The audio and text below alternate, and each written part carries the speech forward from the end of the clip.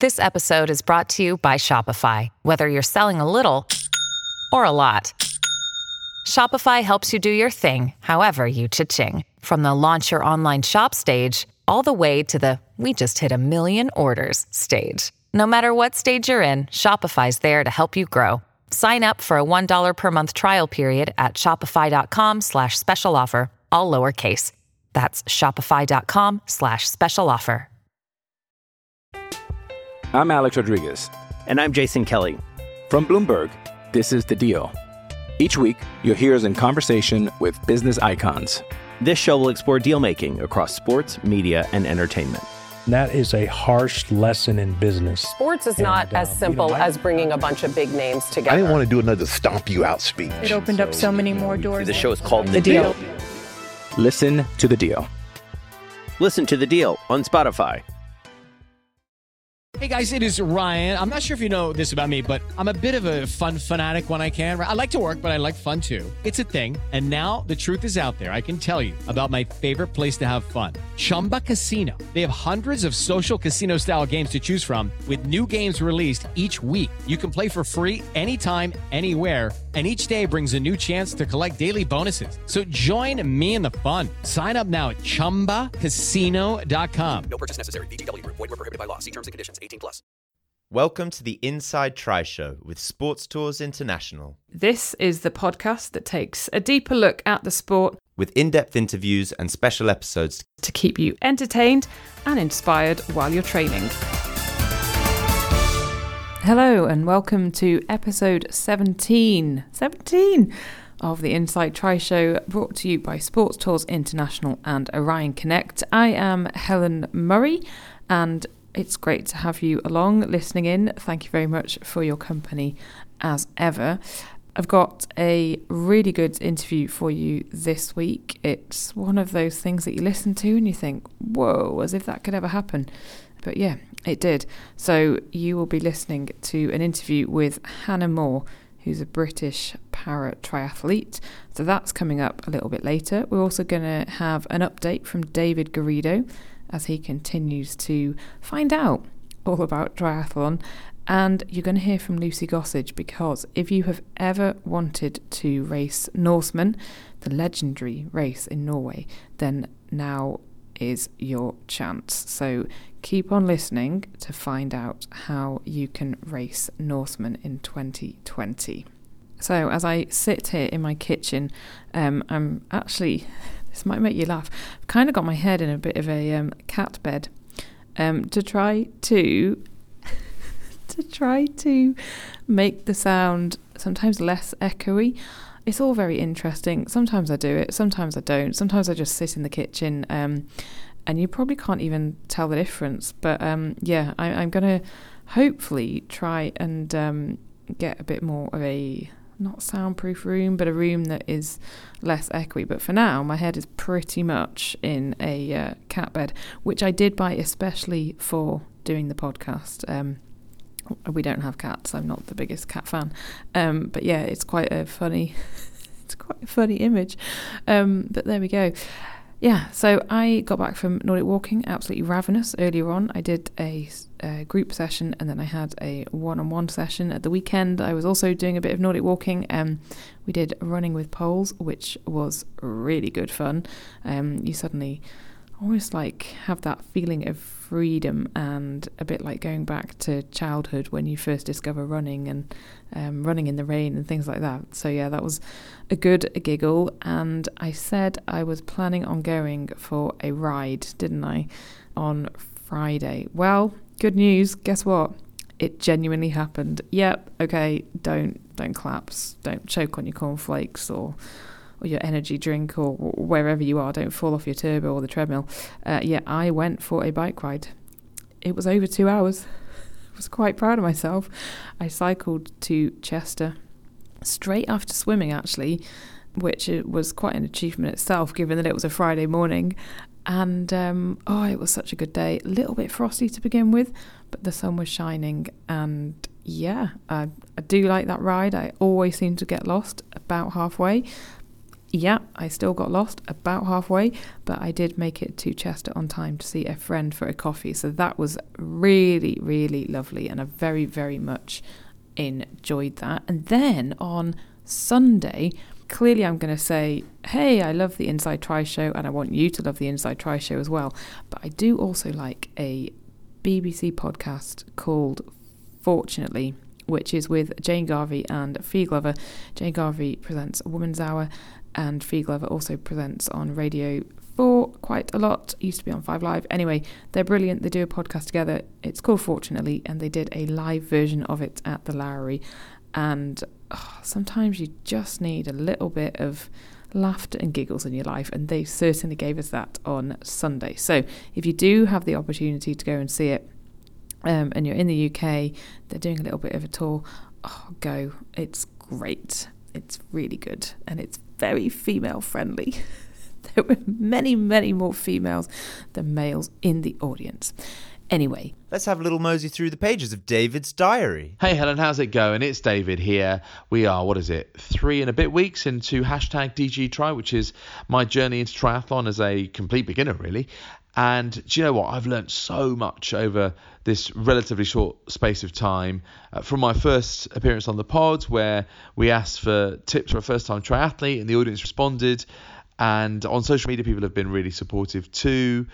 And I've just got to know the triathlon community, both in that sense and also in person, with my club Renegade Triathlon, who I train with, Chairman Rob, who's awesome, just a really good guy, and Phil, who does our track sessions, and everyone really. It's really amazing camaraderie, and I've just really enjoyed that part of it to start off with. I've entered my first competition as well. It was an aquathlon. It wasn't a triathlon of any sort. So it was held at Hampton Pool. It was part of the Go Try series for people like me getting into triathlon. It was called Go Try Chile. Chile by name, Chile by nature. It really was. It was an early start on a Sunday at Hampton Pool. We got underway around sort of 6:30 in the morning. It was a 216 metre swim, so that was 6 lengths of the pool, and then a 3K run. So it wasn't that far, but it just got me into what that competitive mindset is if I want to do some competitions. And it really did whet my appetite. I really enjoyed it. Oh, and I got my first medal, which was cool. So that was good. But I also did have my first injury issue. I had a little hamstring niggle. I pulled up at track last week, just tweaked it, nothing too serious.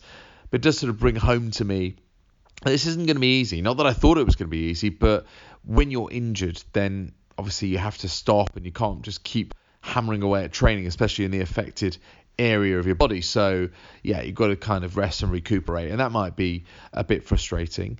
I've got my bike now though. I've got a Trekimonda SL5 with disc brakes, so just getting to know the bike, understanding things like clipping in, clipping out, and looking forward to getting out and riding the thing and getting to know the roads, and just understanding how I'm feeling on the bike and trusting it, I suppose, and trusting myself on it.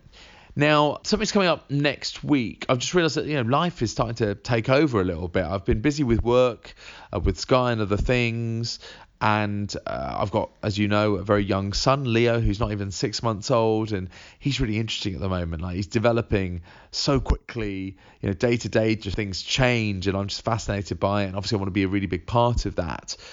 But also, it means that it affects your training, and life gets in the way sometimes. And I'm very aware of this right now because it's busy enough as it is, but next week I go to South Africa because I'm hosting an event out there, and I'm going to be in a hotel, but I don't think it has a pool of any real sort of size to do meaningful training in, and I'm not sure whether it's got a gym or not. So I think, if anything, I'm going to be mainly running.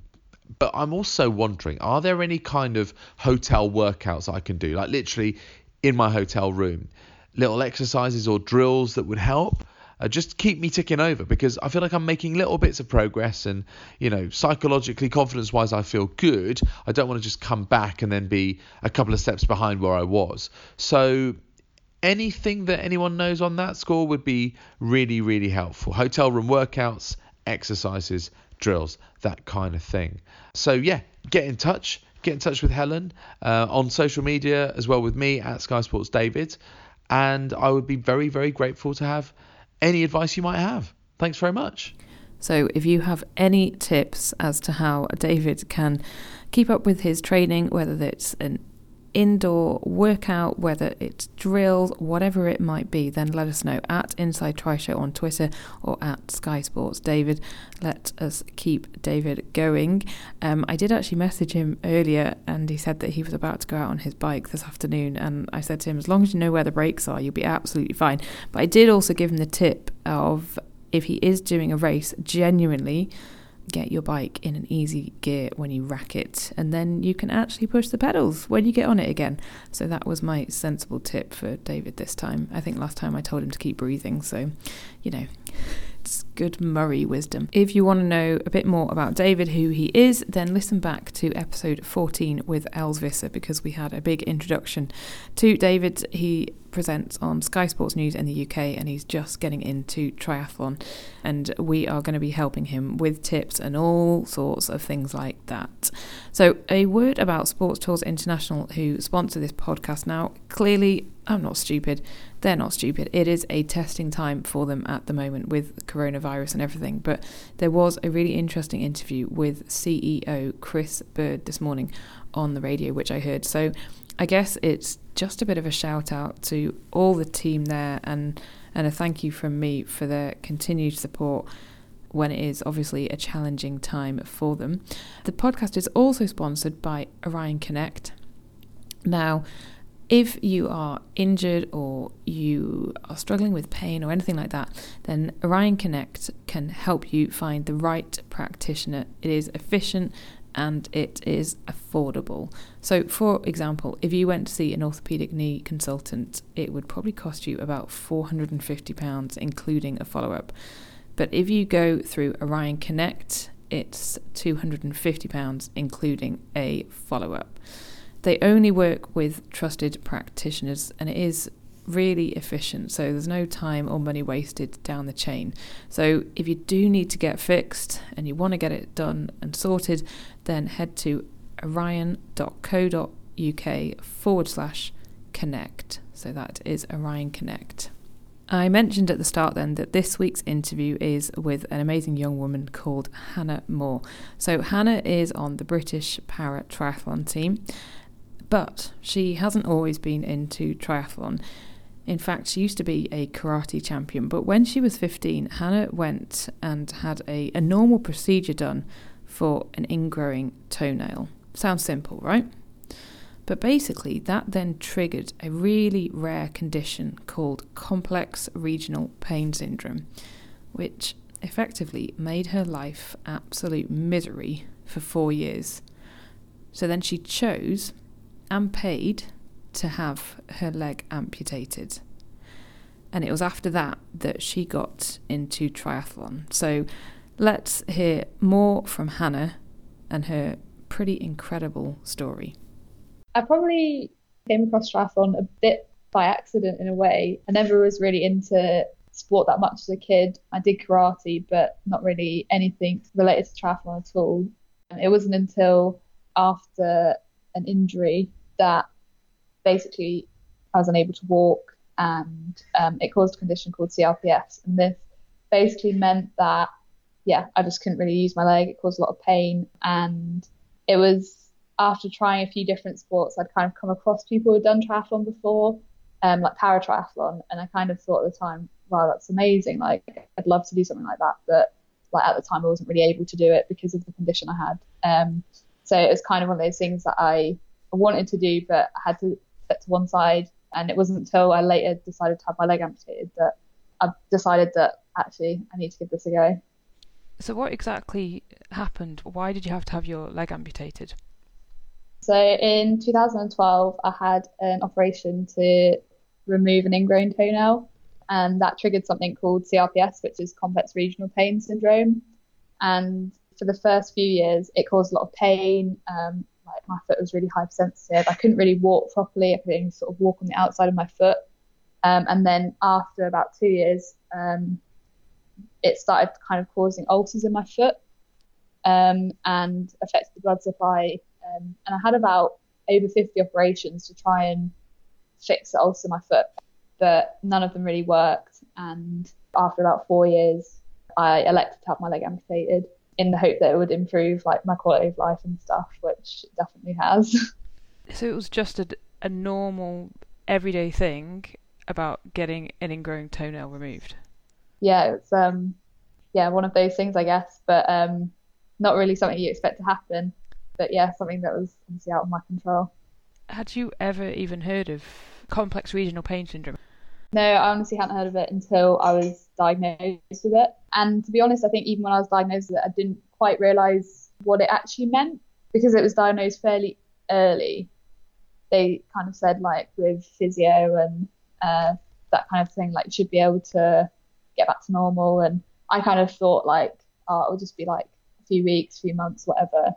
And then I'll be fine to carry on because at the time I was obviously still at school doing my GCSEs and had plans for the future and whatever. So it was kind of like, oh, this is a bit annoying, but it'll be better soon and can carry on. I didn't quite realise that it would change everything, I guess. So 4 years, just constant pain, discomfort, as you said before, just not even being able to walk properly. So how miserable was it? I think for the first 2 years of that, I could carry on with some sort of like normality and what I'd kind of planned. So I'd got a scholarship to go and train to be a chef.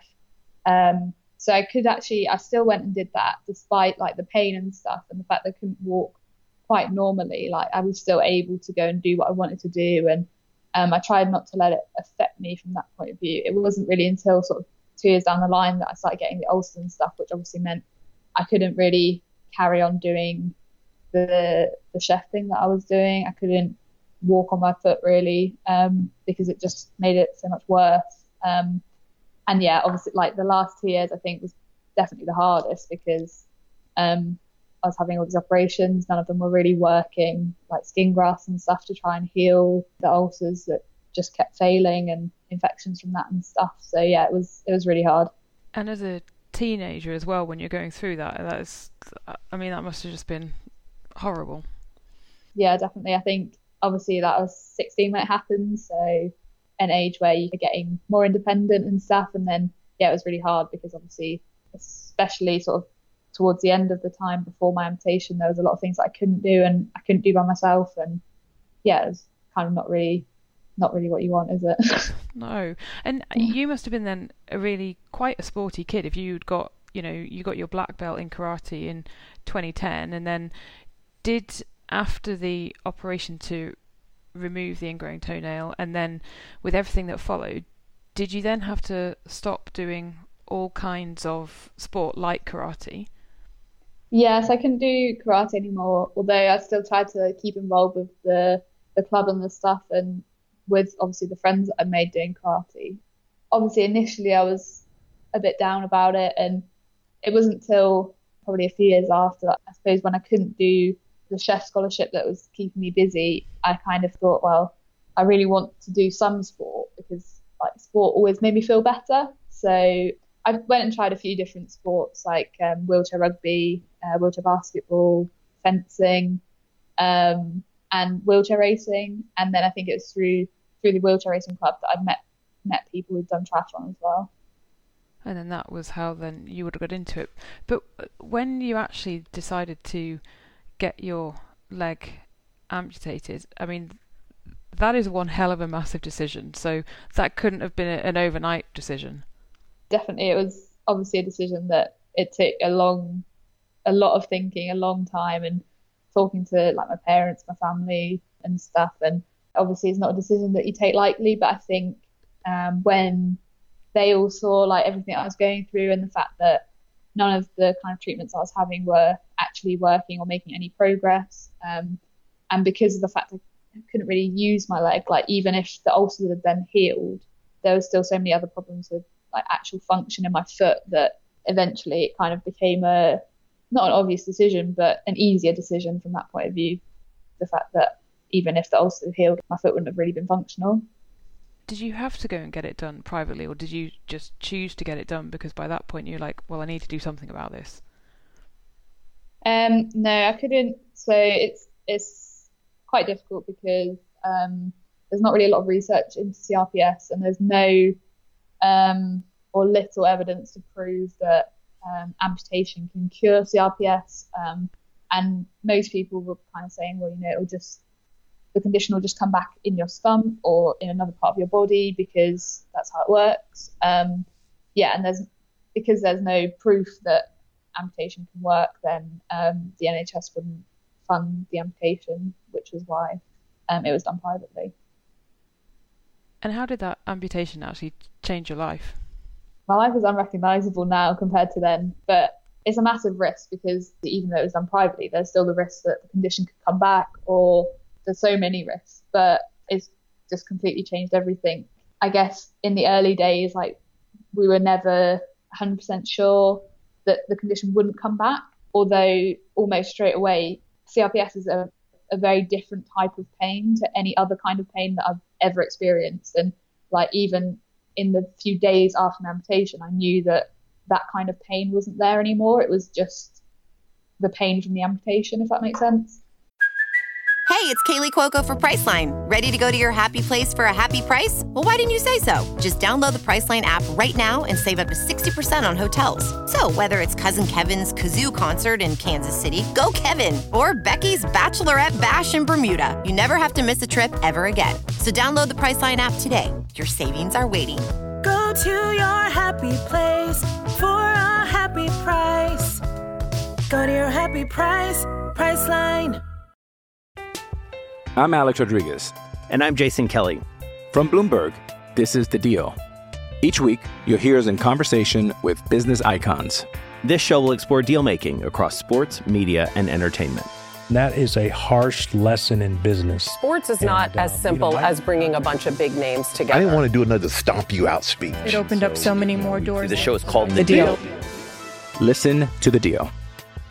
Listen to The Deal on Spotify. You said that it's completely different to any other kind of pain that other people might be familiar with. Can you even vaguely describe it?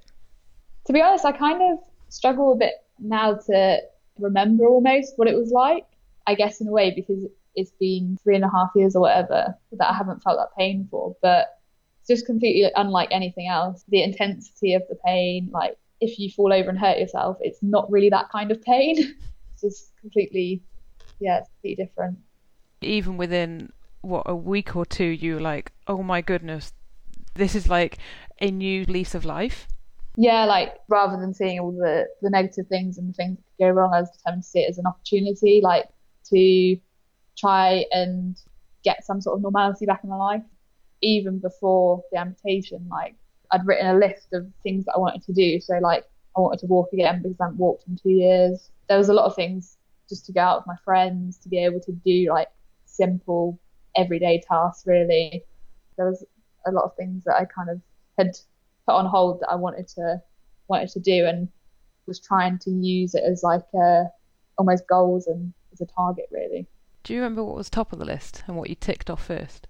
The biggest thing obviously was being able to walk again, but that wasn't like something that really happened straight away, because obviously initially, because I hadn't walked so long, just building up strength, and like then you don't get fitted for a prosthetic straight away, so there was a wait with that. And yeah, like, I don't know, I think I can't really remember what was the first thing I would have done, but I suppose just like, I think actually the first thing that was a big thing for me was like sleeping in my bed with the duvet just flat, because I could never like tolerate the duvet on my foot because it caused so much pain, because my foot was so like hypersensitive to everything.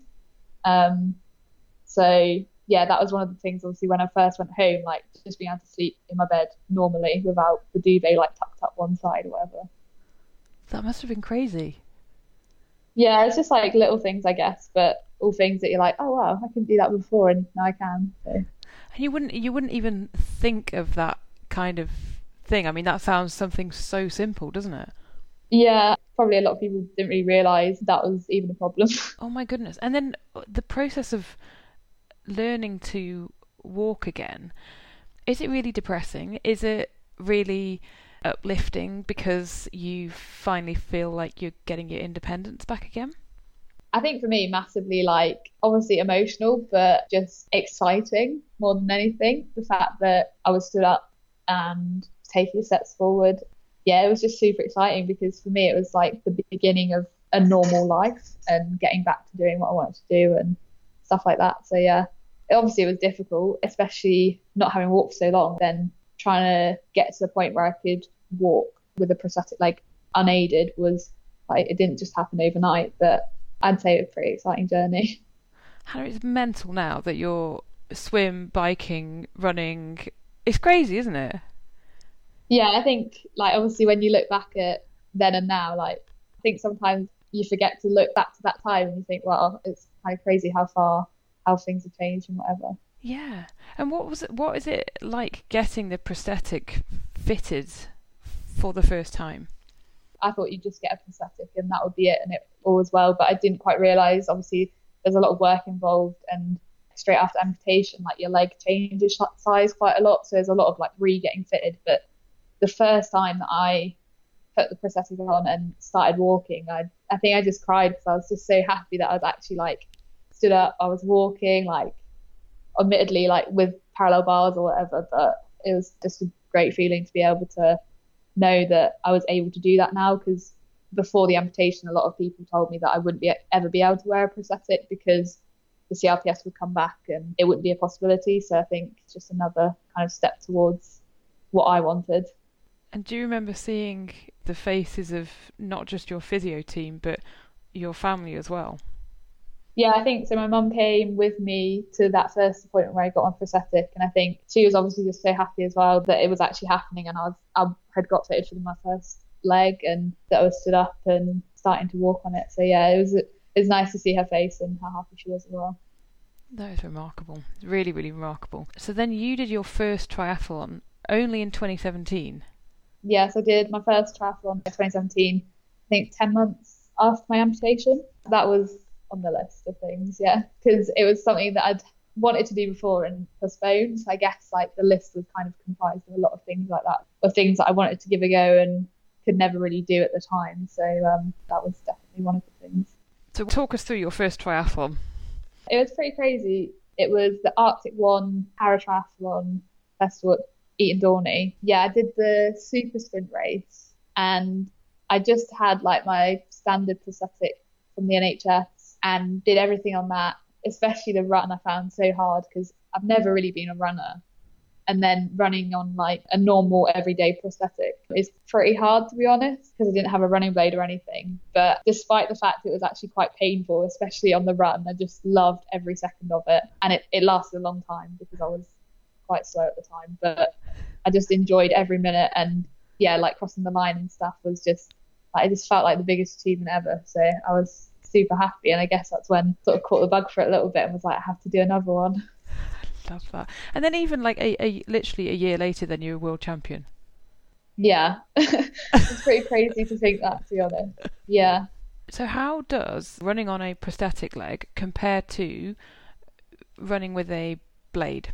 Like, obviously the main difference is like, especially for me, like the impact like on effectively my shin bone, because of how the prosthetics fit and stuff. Like the blade kind of, as you run, compresses and it takes away from some of that impact, whereas running on a normal everyday prosthetic, like it just I found anyway, it tended to bruise like the end of my leg. And because at the time like my leg was still shrinking in size, like my prosthetics didn't fit particularly great either, so you get a lot of movement inside the sockets and that can cause problems. But yeah, it's a very hard work. Like even now, like if I run to the bus or whatever on my normal everyday prosthetic, I can't even imagine how I ran 2.5k or more on it before.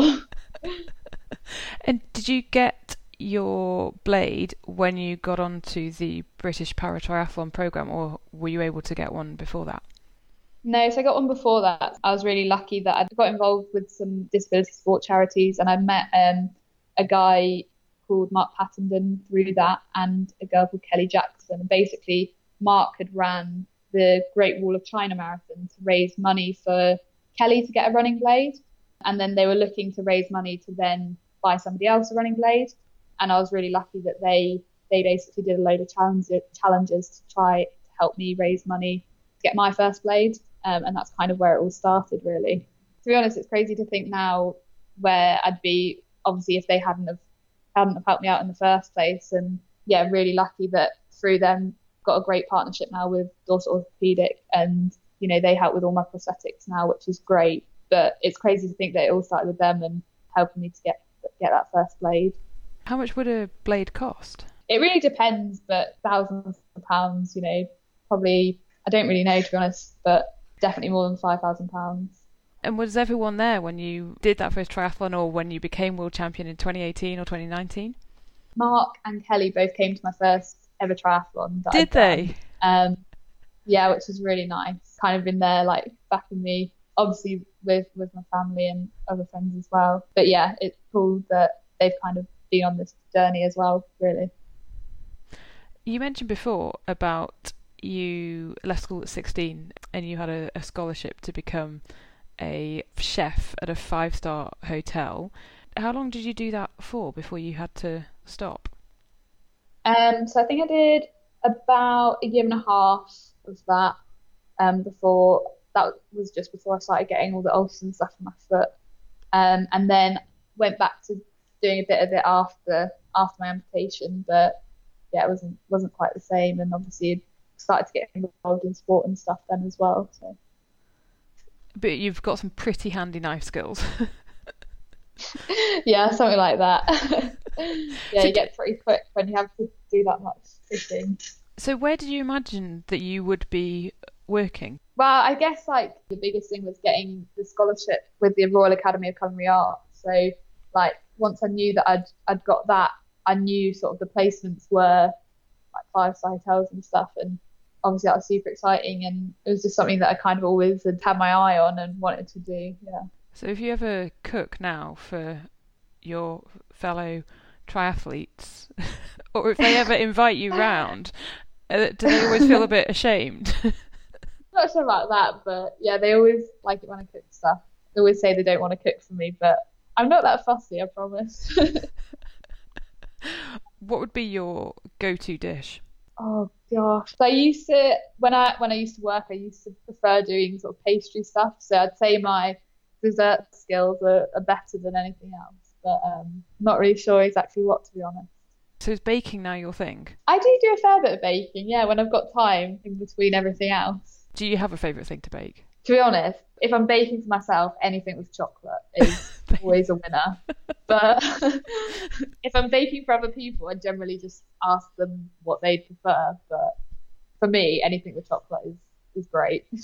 Honestly, it must be quite nice. So when I came and did interviews, like the behind the scenes stuff at Loughborough, and I came to Breakfast Club, like they must love it if you come in with your stuff.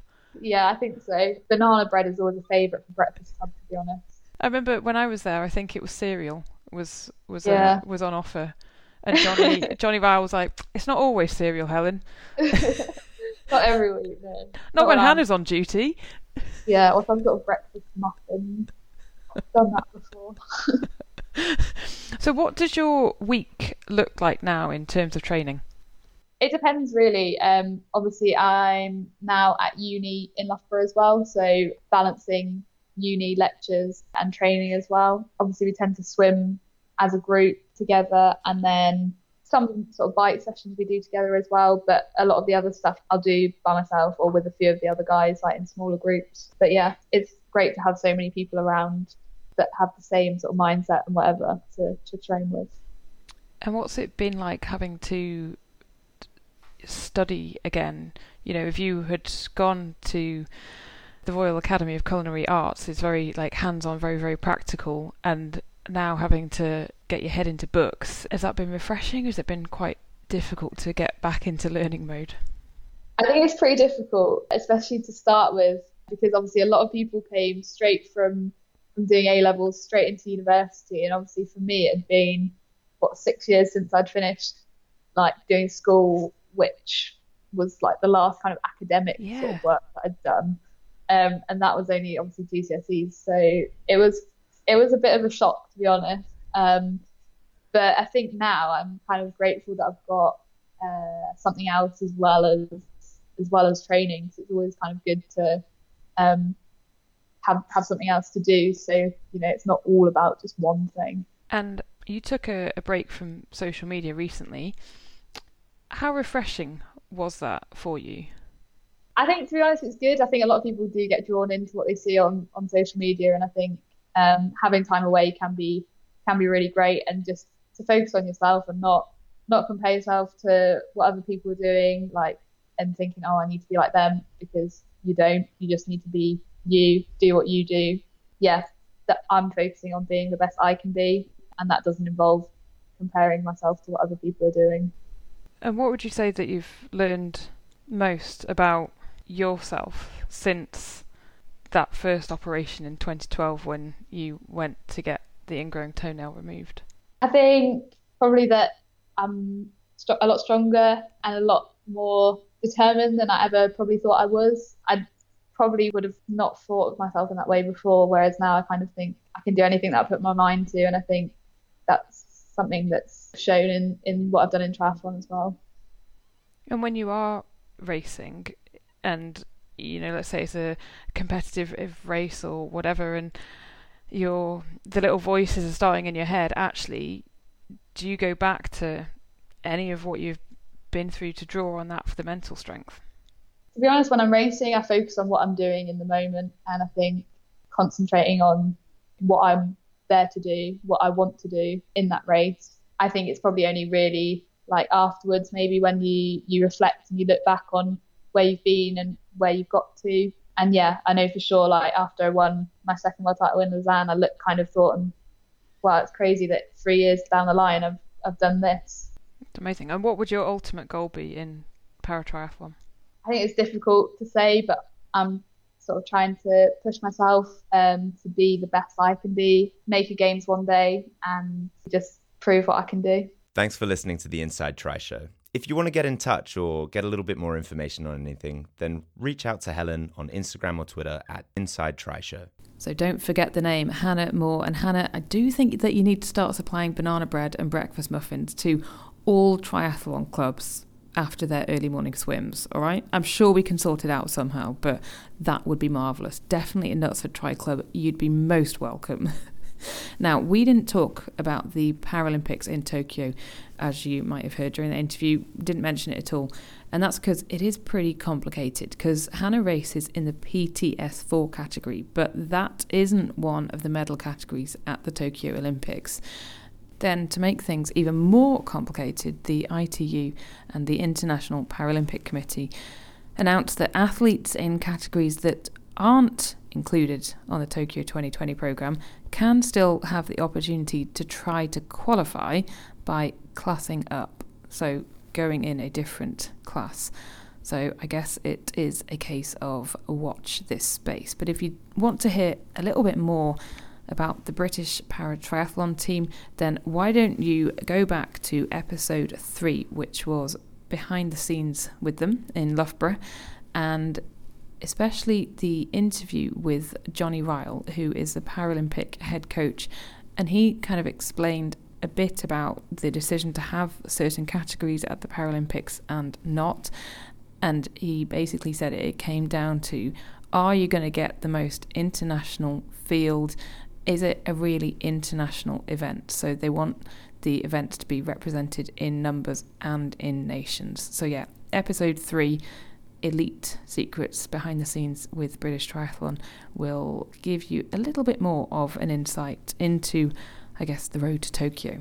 Right, I mentioned an amazing opportunity to get a slot at Norseman this year. So let's find out more. Hi guys, it's Lucy Gossage here. So I just wanted to tell you about a really exciting opportunity. I think anyone who listens to this will be blown away that it even exists. So last year, as many of you know, I raced Norseman Triathlon, which was the Extreme Triathlon World Championships in Norway. It's an iconic race. It's the oldest extreme triathlon. They have 300 slots a year. The lottery is always 10 times oversubscribed. People apply year after year after year and don't get a slot. I raced last year alongside Zalaris, who's the main sponsor for Norseman in 2020, and Active Målkraft, which is a Norwegian exercise cancer charity. So I've got a really big interest in exercise oncology, so using physical activity for people living with and after cancer. Anyway, the follow-on from that is that Zalaris, who's sponsoring Norseman, has managed to get 4 slots for Norseman in 2020. The slots are available to buy. You have to pay your own expenses, but this is a money can't buy opportunity. People, as I said, apply year after year after year for this race and don't get in. The whole point of these slots is to raise money for charity, one of which is Active Målkraft. So I think 3 of the slots are raising money for that. So they're an incredible charity in Norway. They build exercise gyms and exercise facilities in hospitals for the use of people living with and after cancer. The other slot, which is just so exciting, has been given to 5K Your Way Move Against Cancer, which is an initiative that I've co-founded with Gemma Hillier-Moses in the UK at the moment, planning to go worldwide eventually, not now. But this is an initiative encouraging people living with and after cancer to walk, jog, run, cheer or volunteer at park runs on the last Saturday of every month. So we've now got 58 groups, I think, across the UK and Ireland. We're growing bigger and bigger, but we need funds to support us growing. So we have been given a slot to sell, in effect, to people who passionately believe in the benefits of physical activity for those living with and after cancer, but more importantly, who are prepared to raise a hell of a lot of money for us. Honestly, I can't tell you what an amazing opportunity this is for you guys, because you cannot buy these slots. They do not just turn up. You could apply 10 years in a row and not get a slot. They're now available. There are 4 of them. All you need to do is apply. I think Helen's going to put the link in the show notes. So go there, apply. We want to know why you want to be part of the team, and more importantly, how you're going to raise money for us. So yeah, good luck. Please tell as many people about this as possible, even if you're not going to apply. Obviously, we want to get as many really interested, really passionate people. You will not regret this. It's an incredible race. It is just iconic. Extreme triathlons they're just so different to Ironmans. It's a completely different side of triathlon, but I would really encourage everyone to dip their toes in. So yeah, good luck. Get in contact with me on social media if you have any questions, and yeah, share it widely and apply. Thanks. That is the kind of opportunity that really does not come around very often. You might be umming and ahhing, but the least you could do would be to go and check out the link in the show notes and see how you can get involved and be on that team. So if you want to find out more, you can either head to helenmurray.net/Inside Tri Show /Hannah Moore, or head to InsideTriShow.com. The Hannah Moore interview will be at the top, and then you'll see a big button which says show notes. Click on that and then follow the link through. Or if all else fails, find Lucy Gossage on Twitter or on Instagram, and she will have posted a lot about it. But honestly, this is such a good opportunity, and it's the sort of thing that if you don't get involved, you will never ever know. So do it.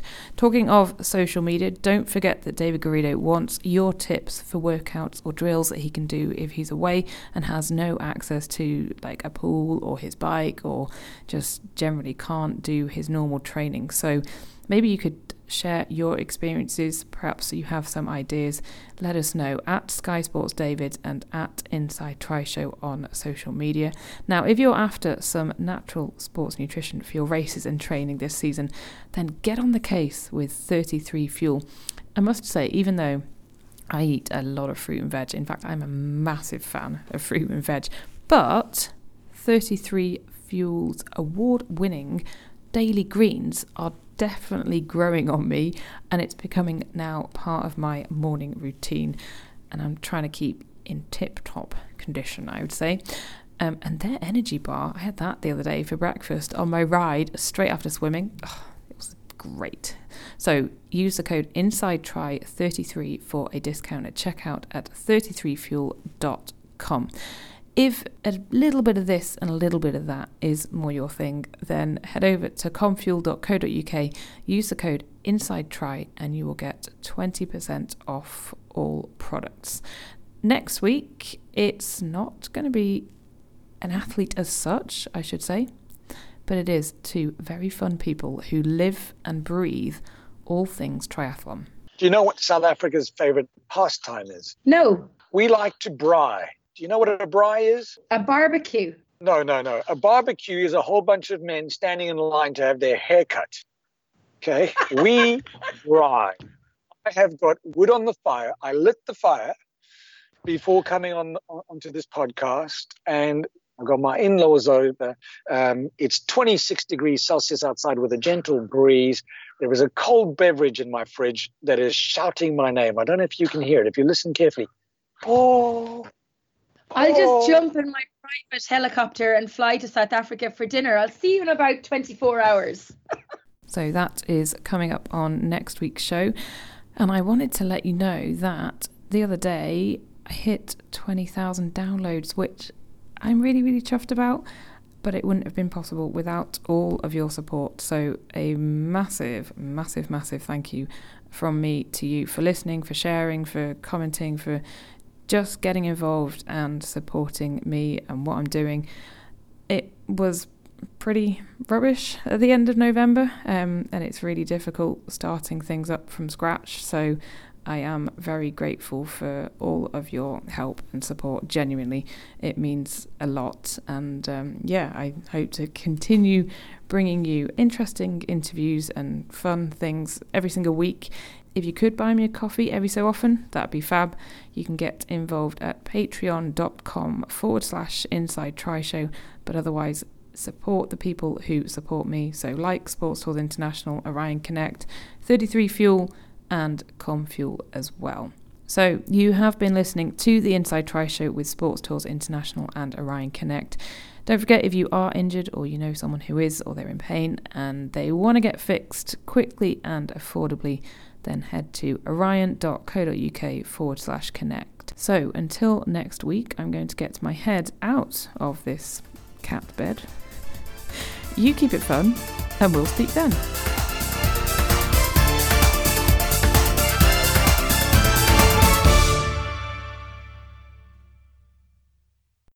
Sports Social Podcast Network. It's time for today's Lucky Land horoscope with Victoria Cash.